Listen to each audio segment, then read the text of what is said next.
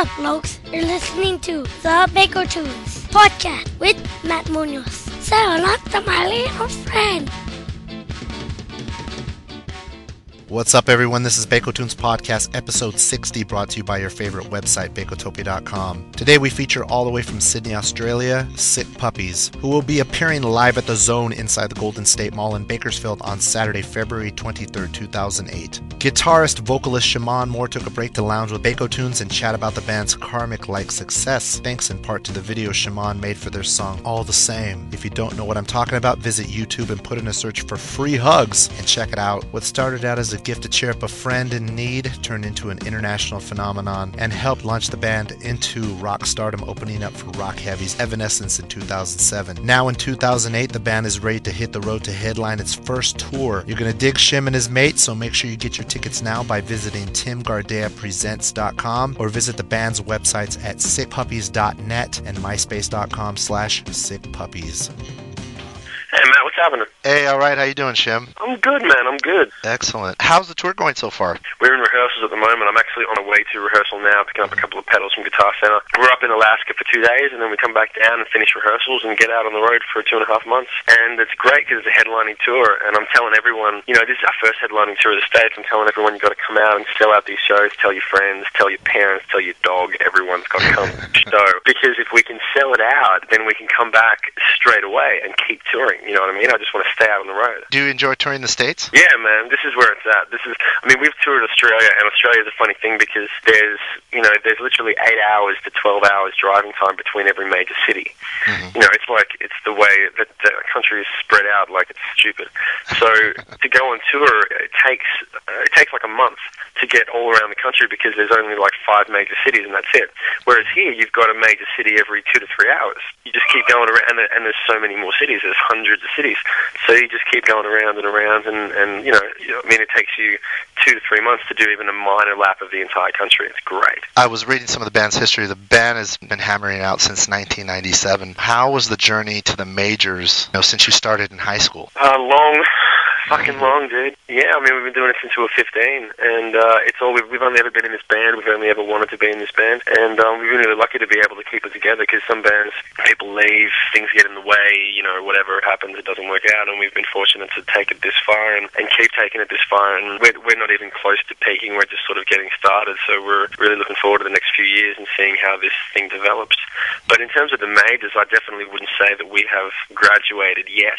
Everyone seems to think that because we're doing a headlining tour that we've graduated, and we're definitely not of that mindset. We're still kind of studying for the exam. If we can sell out the shows, then I can write home and say, guess what, we sold out our first US tour, and that would be the greatest thing that I could ask for, because that means that you're relevant, that people actually care what you do and they're coming out just to see you. Mm-hmm. So it's really big, and we've got 2 great bands on the bill with us as well. We made sure that we had 2 really cool rockin' bands that are also doing good things at the moment. So it's an inspirational show that people want to come to. So, but the journey has been long and difficult and a very great learning experience. It's been like the only thing that we could have done. You could work a day job or be a computer programmer, and it wouldn't be nearly as difficult, but it wouldn't be nearly as fun. What's the story behind the band's name? Band's name, actually, there's a lot of interesting stories about the band, but that's not one of them. The band name was just, we had a long list of names, and I just thought of it on a train one day, and then it was the only one that had any sort of sign associated with it when I went up to visit my dad, and he suggested the exact same name by coincidence because he was reading a book of that name, and so I just sort of went, oh, well, I guess we could try that for a while, because, it's kind of a weird coincidence. And it was interesting because we didn't like it at first because we wanted to be like Tool and be all dark, but it sort of worked well because it just, it's a little catchy and it works for what we do, and we keep growing with it. Being from Sydney, Australia, I'm sure you're more than aware of the musical history, Australia is known for. INXS, AC/DC, Silverchair, bands like Men at Work from the 80s. Do you feel like you're leading the next big wave of Aussie rock to cross over into the States? Because it's been a while since we've had a big Aussie rocker coming over. I wouldn't, no, I don't feel that because I don't really think that way. I don't think any of us really think that way. We're just, like, we look at things like we'll go out on tour and we'll look at our road cases on tour and we'll look at our drum kit and our amps, and they'll have these scratches in them, and the road cases will have stickers on them and, signatures from other bands and things. And I remember looking at bands and looking at DVDs of bands when we were younger and being, God, like, wouldn't it be great if we had, like, more than 2 guitars?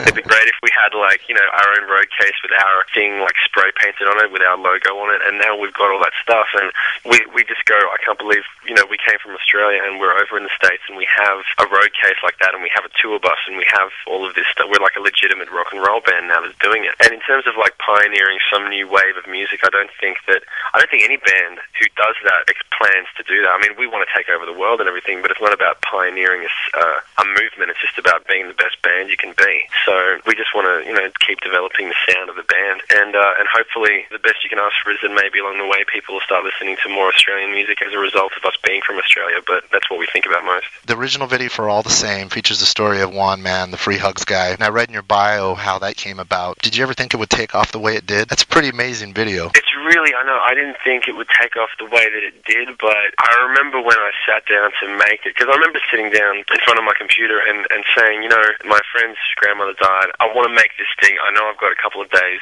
free in between recording so I can put this thing together, I can do it in the night. And I sat down and it started just happening in front of my eyes. It kind of put a piece of footage over the song and it would just work, and then I'd move a couple of pieces around and it would start to tell this story, which I didn't plan to tell the story. I was going to just make a little photo gallery, and then it started telling the story and it started really moving me. And it was making itself in front of me, and I started realizing that something really special was happening. And I didn't think, oh, this is going to be something that, you know, that millions of people are going to watch. I just thought it was something really special. So when it blew up, I was just really grateful that so many people got to see it and got to get a kick out of it and feel something good from it, because I remember watching it while I was making it, going, why is this feels like it's so good, this feels like it's turning into something really special. And then when it blew up, I just thought, oh, I guess it was really supposed to happen that way. I guess I was supposed to make that video at that particular moment. You know, you think it was good karma for cheering Juan up after his big loss? I definitely think of it as that. I think of it as everything comes full circle, everything. And so, you know, making the video for a cause like that and then having it turn into something that gave back to the band and myself 10 times or fucking 10 million times over, you know, and also considering that I honestly do think, like, I remember I can't remember, I read an interview from a band where realistically a lot, like, there are so many bands and it takes them, you know, 5 or 10 years to break through and start being able to make a living. And there was someone, I can't remember who it was, that said, you know, eventually you get to a point where you've written so many songs and you've done so much work where God or the universe or whatever you believe in finally just takes a second out of his day to look at you and go, you know what, you've worked hard enough, here's a little nugget that you can take and actually build a life, and here's a Free Hugs video, here's a #1 single or whatever. And then they give you this thing that is going to resonate, that's going to finally push through all the work that you've done, and they give you that one thing that you can't quite, it's bigger than you, it's not something you would do just by yourself, it's got something extra added to it. So I think definitely karma came into play on that particular evening. You recently performed acoustically in Bakersfield. Now you return on February 23rd. What is your electric show going to be like? Oh, it's going to be sick. It's going to be so fucking sick. We got newer songs we're playing. We're playing a couple old songs, a couple new songs. We've got worked out a couple of new jams in between, new audience things so that the audience can feel like part of the show. I mean, we've got Save and Abel and all these bands coming out with us that we're really into. Bakersfield always goes off. Like, the fact they came out to Guitar Center, they really care about the music, and so it's just going to be everything as loud as it can be, and it's going to be a big, mean, sweaty rock show that I just want everyone to go home and talk about it and bring their friends the next time we come around. Well, thank you so much for your time. It looks like you guys are definitely on to the next level, and I wish you the best of luck, and, you know, have a safe tour all over the States, man. And we'll see you here in Bakersfield on February 23rd. I'll see you. Are you coming to the gig? I'm definitely going to come this time. I'm not going to forget this.